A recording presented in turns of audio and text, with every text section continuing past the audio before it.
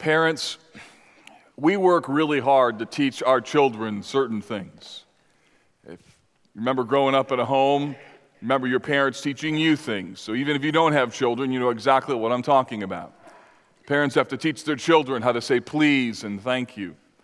Have to teach them to look both ways before they cross the street, to not run in the house with scissors, not to fight with your brother and sister. So there's lots of things that parents have to teach children because they aren't necessarily hardwired into them naturally. But there are some things that are hardwired into children, and we don't have to teach them particular words.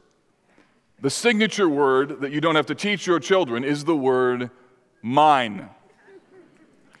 Someone in your orbit taught your kids that word.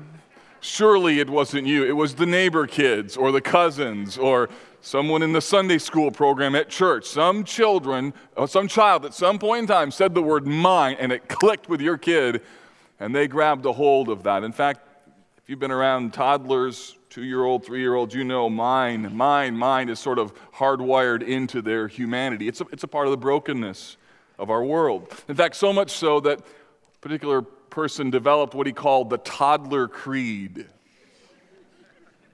I need your help with this. When I point to you, I need you to say the word mine. Here's the toddler creed. If I like it, it's mine. If it's in my hand, it's mine. If I can take it from you, it's mine.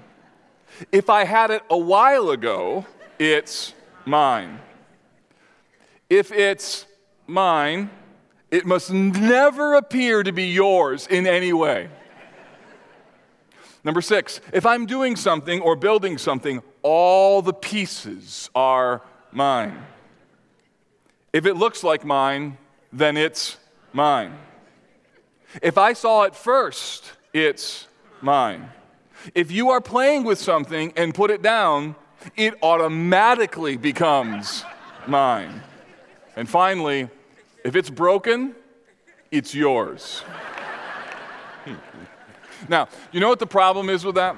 The problem is that doesn't go away when you turn 4 or 40 or 80, because mine is part of the brokenness of our humanity. In fact, even if you're here today and you're not a follower of Jesus, you resonated with exactly what we all talked about, because you know this. Whether you're a Christian or not, you know that somewhere deep within the human heart, there is this penchant for mine. Today we're starting a 4-week series called All In. And the idea is, how do followers of Jesus take their passion for Him and then make it practical? In other words, what does the Bible say about key subjects like stewardship, generosity, time, and money? And over the next 4 weeks, we're going to dial into some sort of a biblical theology of all of those topics. We have a study guide for those of you that are in small groups. I can't wait for you to be able to discuss this with some friends and just kind of probe into how do we really live this out. Which, by the way, if you're not in a small group, little commercial, I'd love to have you get into one. There's room for you. Go over to our Next Steps area, have some folks over there identify where are some small groups that you could plug in. So we're taking a break from 1 Peter. Why are we doing this? Let me give you just a few reasons as to the heart behind this series.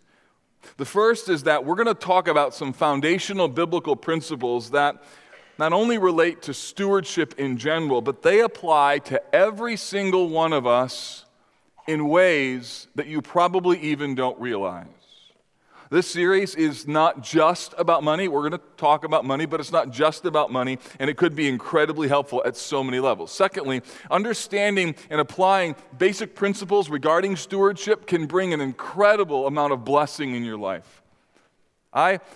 I'm doing this series not because of what I want from you, but what I want for you. Like, there's joy that is a possibility because of thinking about these things. Third, there are some of you who, if you're honest, you're stuck in a really bad cycle. Whether it's related to your career, whether it's related to how you think about your gifts, how you think about your calendar, how you think about your money, anything that you own. There's some of you that are stuck, and I hope that this series will result in some really neat and helpful next steps that you would take. You may look back on this series and say, man, in 2017, I made some progress in my life. Praise God. Fourth, sometimes Christianity can seem rather theoretical or kind of ethereal. We hear things like igniting a passion to follow Jesus. And you're like, well, what does it mean to be a passionate follower of Jesus? Well, this particular series makes it incredibly practical. It means that following Jesus translates into your calendar. It translates on how you think about your house. It relates to what happens and what you feel when you get into a car accident and your beautiful Buick got rear-ended. The series relates to how you think about giving and purchases. So all of these things are in play. And here's what I want you to do. I want you to try and make this commitment from the very beginning.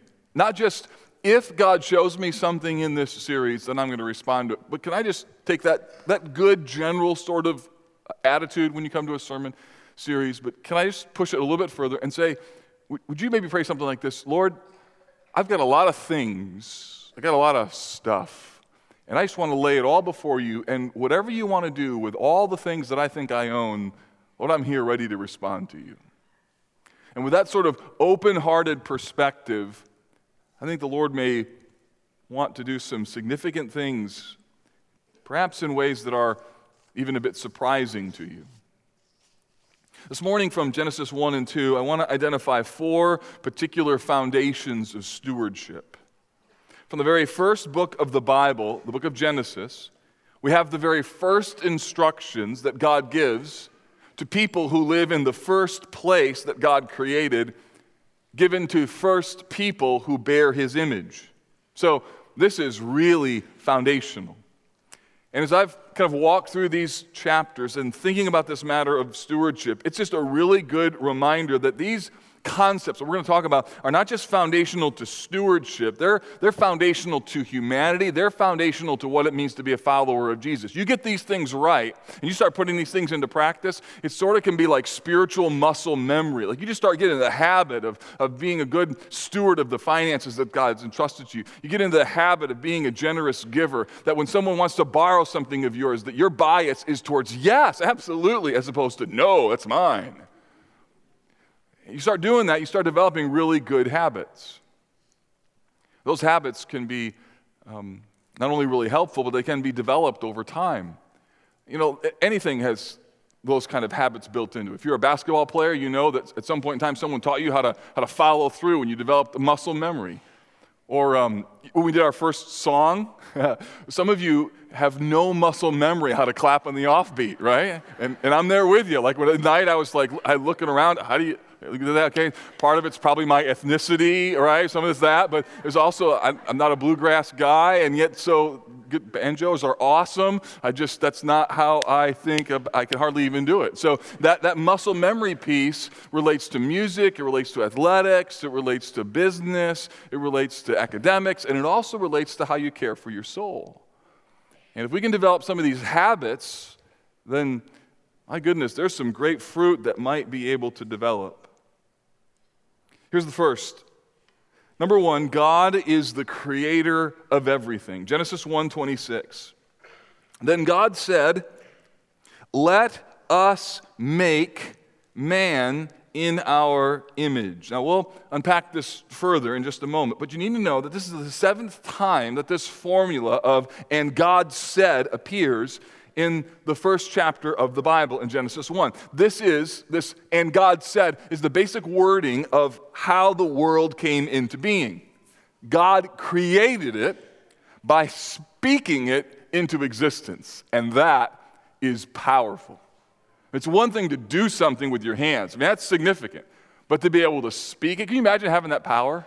It'd be awesome, wouldn't it? You're laying in bed this morning, you're like, coffee. And boom, there it is. Awesome, right? Or I was traveling home late from a basketball game last night, and I was just like, I just wish I could blink and be home. If you could be like, home, and whoop, there you are. That'd be awesome, wouldn't it? The kind of power that God has, He speaks, and things become real. Genesis 1:1, in the beginning, God created the heavens and the earth. Day 1, he speaks and there's light. Day 2, there's land and sea. On day 3, he speaks and there's vegetation. Day 4, the sun, moon, and stars. Day 5, there's fish in the sea and birds in the air. Day 6, there was the creation of animals and mankind. And what happens in Genesis 1 and in Genesis 2, we see this foundational truth that's very simple and yet very profound. Namely, that the world as we know it, that the world as we see it and as we experience was created by God and is sustained by Him. In fact, Genesis 1:31 presses it even further. Not only has God created everything, but He's created it good. Genesis 1:31 says, and God saw everything that He had made, and behold, it was very good. There was evening, there was morning, the sixth day. So God looks at all that He's done, and He pronounces over it this beautiful goodness. So there's something powerful about Genesis 1. There's something incredibly good about what God does. And the implications of this as it relates to stewardship are significant. The first is this, that friends, if God is the creator, then everything in life, everything, owes its existence, its life to God. In other words, if He's the creator, then fundamentally He owns it all. We just happen to be the stewards of what God has entrusted to us. Secondly, since nothing exists apart from His decree or His sustaining power, that means that everything, even your breathing at this moment, the beating of your heart, the very life that you have, the future for your career, the whole workings of the universe are dependent upon His authority, dependent upon His power. It also means that God, as creator, has the right to establish boundaries, and we'll see that. He establishes boundaries in the garden that He says to Adam and Eve, you're to live in this garden, you're to work it and to keep it, but there's a tree that you're not to eat from. As well, that God, as the creator, has the right to establish boundaries as to what is right and what is wrong. And it also means that God has embedded in creation, even after the presence of sin, this goodness that says something significant about Him. So this is where the Bible starts. It starts with God as the creator and the owner of everything. And you need to know that even in the New Testament, after sin enters the world, just a chapter or two later, when Christ then comes in the New Testament, we find that the reality of God as Redeemer doesn't negate His ownership, it only heightens it. Because God in the New Testament is not only the creator, but He's also the one who saves. That the cross then becomes the means by which people are rescued from their sins. So God not only creates people, but He also buys their freedom. Which is why the Apostle Paul in Ephesians chapter 5 says that Jesus made us alive together. And why the Apostle Paul then takes that concept of being made alive and he applies it to our bodies, and in particular applies it to our sexuality when he says, you are not your own, you are bought with a price. So, if you're a follower of Jesus, that means then that you were really created twice. You were created once physically, but you were created secondly spiritually. And that you belong to your Creator not only by virtue of the creation in Genesis chapter 1, but you also belong to your Creator by virtue of His redemptive power. When you understand this, it has sweeping implications. In fact, the Apostle Paul in Romans chapter 11 sort of reaches the summit in Romans 11 verse 36 when he says this, from Him and through Him and to Him are all things. To Him be glory forever and ever. Amen. That's what it means. That's all in right there. C.S. Lewis, in his excellent little book called Mere Christianity, says this, every faculty you have, your power of thinking or of moving your limbs from moment to moment, is given you by God. If you devoted every moment of your whole life exclusively to His service, you could not give Him anything that was not, in a sense, His own already. So essentially, when you use the things that God has put in the earth, you are using things that belong to Him. The effect is, to be very frank, you're not an owner of anything. In the same way that maybe your children parents give you gifts, but when they give you gifts, they're buying those gifts with your money. So it's a gift, but it isn't. Don't tell your kids this, right? Hey, thanks, but it's really not a gift. I bought that. And so whether it's some craft that they made, you bought the fabric, you bought the paper, you bought the glue, you bought the glitter. Whether it's some piece of little wood project that they made out in the garage, you bought that wood, that's your hammer, that's your nails, like all those things. So when your kids give you gifts, essentially they're giving you your stuff back in a different, and at the same time, even though it's a different form, there's still something beautiful and glorious about it, but the fact of the matter is, they don't own it. And from a biblical perspective, neither do you. Everything about our life is given to us by one who is our creator. He sustains our life. And sometimes it's easy to forget how much we are in need of his grace, how much our lives almost kind of hang in the balance. Remember the last time you had the flu and you laid in bed and couldn't believe how unhealthy you felt? Some of you men thought, I'm going to die. I'm going to die. Call the mortician. It's over, right? I think it was about a year and a half ago or so, I preached probably the worst sermon ever at College Park Church. Some of you remember it. In fact, it was so bad, I actually stopped and said, okay, this isn't going well. Let's pray. And a number of you nodded your head and said, yes, let's pray. And so we started over. What you don't know, and what I didn't know at the time, is a few days earlier, I was downstairs and I was bench pressing, like 270, something like that. And I was down there, and I went to re-rack it on the little bar things, and racked the right side, thought I had the left, but didn't check, and let go. And the whole weight, all 370 pounds, came crashing on my head. And it hurt so bad. I kind of saw stars and everything else. And I thought, well, I'm okay. And then I noticed something rather odd. Like when I was watching TV, couldn't focus very well. Truth be told, when I was in the basement playing Call of Duty, I got a little dizzy. Yes, I play Call of Duty every once in a while. Got a little dizzy. And then I gave the sermon, and I came home and I said to my wife, I can't put words together. Like, it's so weird. And then I realized, you know what? Probably that knock on the head created some kind of mild concussion that I had no idea that I had. And it just was a reminder that just like that, little neurons in my brain that I don't even know what they're called aren't working, and as a result, I can barely put words together, can't put a sermon together. And my life hangs on this little thread of God's sustaining grace. And every once in a while we get a good picture of that, but most of the time that we live, we act like our brain's always going to work, our heart's always going to beat, I'm never going to get the flu, I'm just going to feel just fine, I'm going to be able to go to my job today and do exactly what I'm supposed to do. And when that gets out of order, sometimes some of us get really upset and angry, and it's a reminder that we really aren't as in control of our lives as what we think. Underneath Genesis chapter 1 is this principle that God is our creator. Stewardship begins by us confessing, you're God, and I'm not. For some of you, that's like the very first step that you need to take this morning. We'll talk about generosity next week and what it means to not curl your fingers around some stuff. But this morning, you need to just start coming to the realization that part of the stranglehold that stuff has in your life is because you want to be God. And in your little sandbox of life, you try and create stuff that's yours because of what it says about you. Secondly, this text tells us that we bear the image of God. Verse 26 says, let us make man in our own image. Now, this is so important that it's repeated in verse 27. We don't have time to unpack fully what this means to be made in the image of God. Let me just explain it very briefly. It means that human beings are different than the rest of the created order.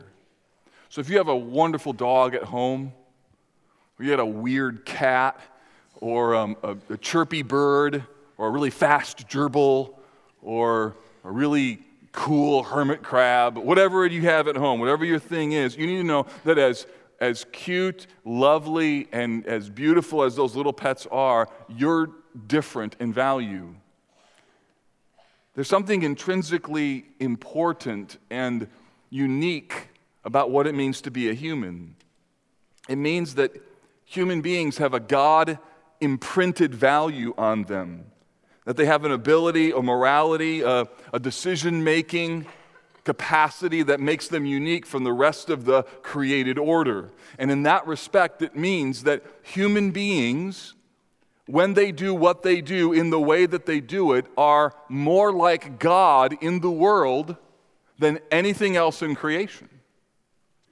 Now that makes a lot of sense both positively and negatively. Positively, it means that when you do things that are just, they fit with who you are, they fit your personality, you use your gifts and your skills, and at the same time when you're doing it, like Eric Liddell, who said, God made me fast, and when I run, I feel his pleasure. Like when you do the things that you do in business and it's successful, when you teach children and they understand, when you do mental math and just wow everybody around you, when you're able to put words together, when you're able to use a musical instrument and make it sound unbelievably beautiful. And in that moment, you feel this overpowering sense of joy and delight. You need to know you were made for that. When you take a house that's completely cluttered and you make it in order, and you sit back and see how you've brought order that happened from chaos, you were made for that. And when you do that, you image God in a beautiful way. And so here's one of the things you need to know. In order to be a good steward, you have to do more of that. You have to figure out what you're good at. What has God gifted you in? What are you passionate about? What are the ways in which you sense and feel his favor? And you need to do that with all of your might for the sake of God and his glory. On the other hand, you can also take a clean house. You can take a business. You can take musical ability. You can take putting words together. You can take speaking in public. You can take doing mental math. And you can use those things instead of maximizing them, you can idolize them. Instead of using them as a telescope to look at God and see his beauty, you begin to use them as a mirror because of what they say about you. So this image thing is both beautiful and potentially dangerous. It means that on the one hand, you shouldn't be the kind of person who minimizes your gifts or is a bad steward of them. On the other hand, you shouldn't be the kind of person who does something in order to make a name for yourself.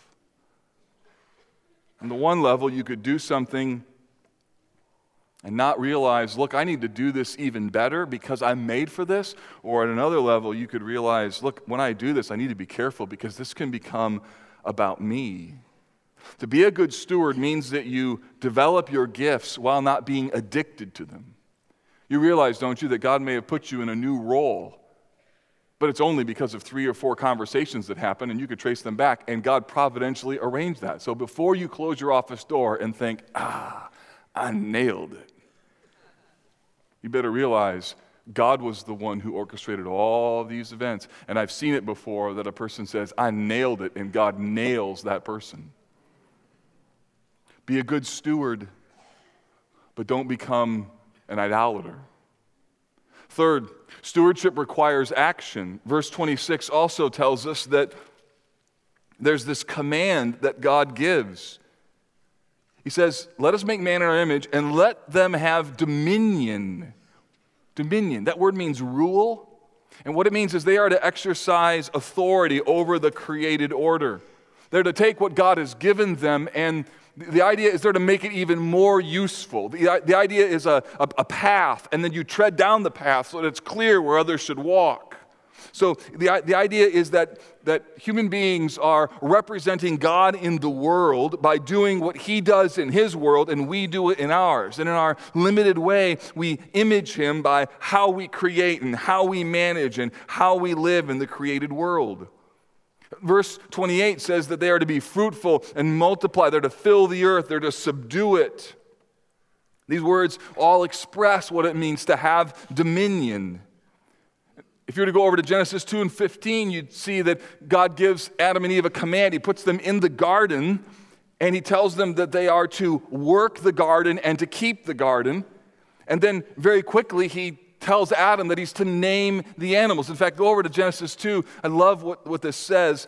Verse 19 says, out of the ground the Lord had formed every beast of the field, every bird of the heaven, and he brought them to the man, notice this, to see what he would call them.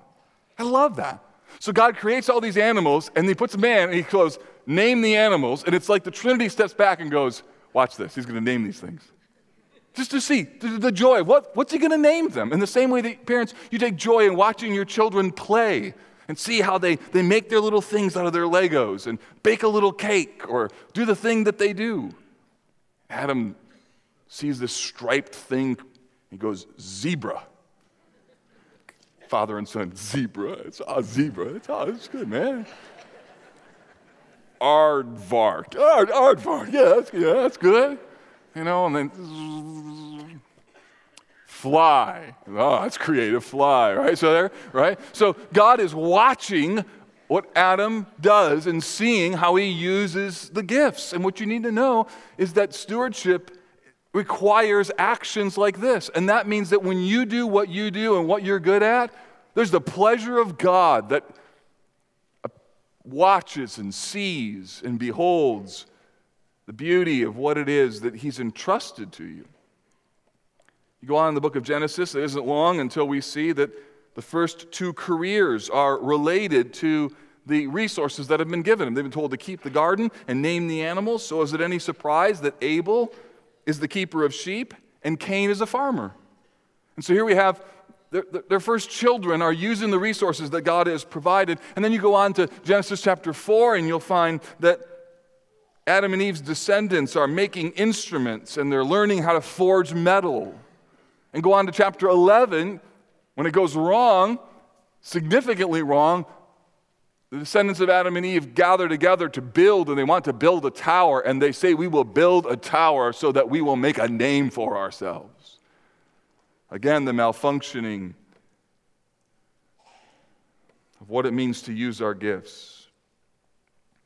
The Protestant theologians in the Protestant Reformation called this the cultural mandate. It means that we take what God has given to us and we use it to image and glorify Him. And this was revolutionary in church history because prior to the Protestant Reformation, there was this idea that if you really wanted to serve God, you had to become a priest or a monk. And everybody else was just doing normal, everyday kind of menial tasks that really were not all that significant. And Martin Luther steps into this and says, no. If you're using your gifts and you're a cobbler or you're a milkmaid or you're a peasant, the way in which you use your gifts is just as glorifying to God and honoring to Him as if any person who's serving in some sort of clerical role. So what that means is being a steward and taking real actions means that when you're setting a house in order, when you're taking care of your children, when you're teaching people and helping to instruct them, when you're forming a business plan, you're flying an airplane and people are getting there safely on time, when you're cutting open a human body and putting bones back together again, when you're figuring out actuarial tables so that other people in the world don't have to, thank you for doing that, then you are serving the world and serving the community. And when you do that for God and for His glory, you are making much of what it means to be an image bearer. You are worshiping. Some of you are going to go to work tomorrow and you're going to walk in hopefully with a very different mindset that the Apostle Paul put it this way, work heartily as for the Lord and not for men, because you are serving the Lord Christ. So realize that you're being sent out into the world, and the way in which you use your gifts is not only a stewardship issue, but it's also a gospel issue. So friends, this is why it's wrong to be both lazy and why it's wrong to be a perfectionist. The lazy person is a bad steward because he or she fails to make good use of what God has given them. But the perfectionist is a bad steward because he or she makes what God has given them a mirror of self-affirmation. The lazy person lives out their love for self and the pleasure of doing something other than what they should be doing, and so they enjoy the escape of video games, incessant watching of TV, the satisfaction of gluttony, or spending hours at the mall when you should be doing something else. But the perfectionist overplans, overthinks, overworks because he or she must have success. Listen, one of the reasons that God established boundaries in life is to remind us that we're not ultimate. He established boundaries in the garden. He establishes a boundary every single day in your life. You know what it is? It's called sleep. A third of your life you're going to spend on your back, mouth open, drool pouring out from your mouth, in a very inglorious position. And I've often thought how the angels must look at human beings and go, look at all they do, and look at them. A third of their life, they're laying in bed. Why does God set that up that way? In order to remind the closest image of himself on earth that they are not him. Because God never sleeps. Biblical stewardship means that we work, but we work for the right reason. It means that whether you have a really important job or a behind-the-scenes job, you steward it well.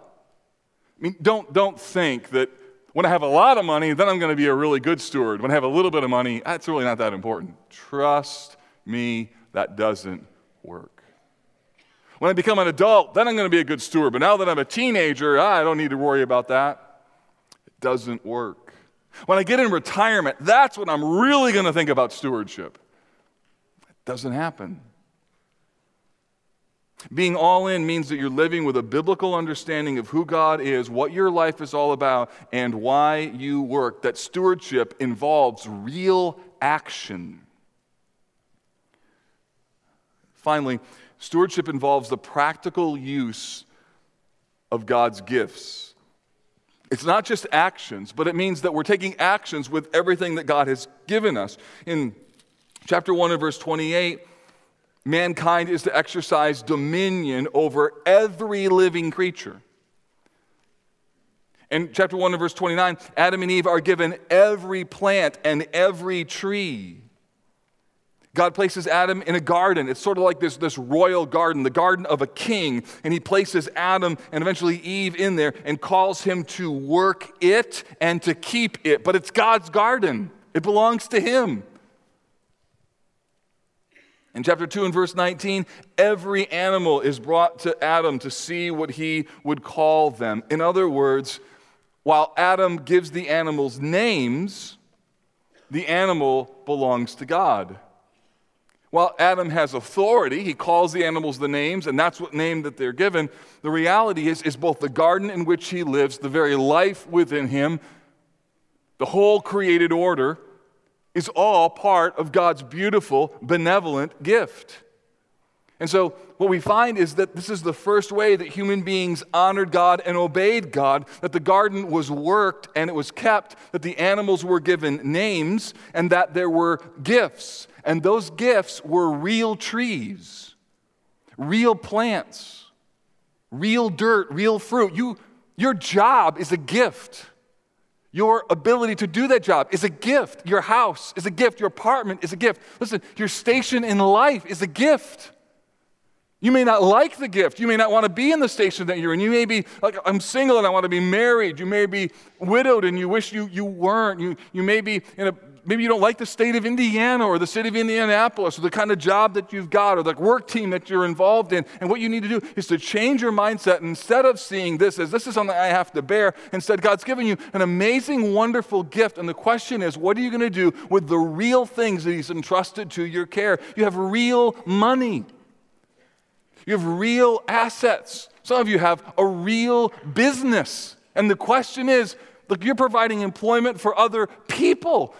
And the question is, why has God given that to you? And what is the purpose that he is intending with all of that? This is why I chose the subtitle, Making Our Passion Practical, because stewardship is the principled connection between biblical truth and how we live practically. Because if you believe that God is the creator, if you believe that he's the owner of everything, then that has to affect what you do with your time, your money, your career, your gifts, and your calling. If you believe that you're an image bearer, then that has to change some things about habits, how you care for your body, the development of your mind, and how heartily you work. Some of you are making a huge disconnect between what you do at work and what it means to follow Jesus. Those things are brought together. You make a disconnect between what you do with your money and what it means to follow Jesus. You're going to see those things absolutely go together. Now, next week we're going to explore the subject of generosity, but let me just ask you to think of a few questions. First, I've identified for you that God is your creator. Here's my question. Where are you at in terms of your relationship with your creator? You may be here today and not yet a follower of Jesus, not yet a Christian, and the fact of the matter is this question regarding the Creator is a really important one for you to think through, because if God is your Creator, and if God establishes right and wrong, and if you've done what's wrong, then that's got to be fixed. Or I've said it this way before: God is holy, we're not, and that's a problem. And the Bible tells us how to solve that problem through a relationship with Jesus. We'd love to help you understand what that means. What does it mean to have your sins forgiven? If you are a follower of Jesus, then let me ask you, are there areas of your life that need to be figuratively slid into the all-in category? What are the things over which you tend to say, this is mine? Some of you are working so hard, and the truth is you're working hard not because your job needs to work that hard, it's that you love working that hard because of what your job gives you. It's convenient just to work and work and work and work and work because you love the affirmation, you love the praise, you love the buzz that you get from people thinking like you're good, you're important, you're wonderful, and so you keep working because it's almost like a drug, and you just work and work and work and work and work, thinking that you're providing for your family, and you may be at one level, but then another thing is you are providing for an idol. Some of you are so filled with anxiety because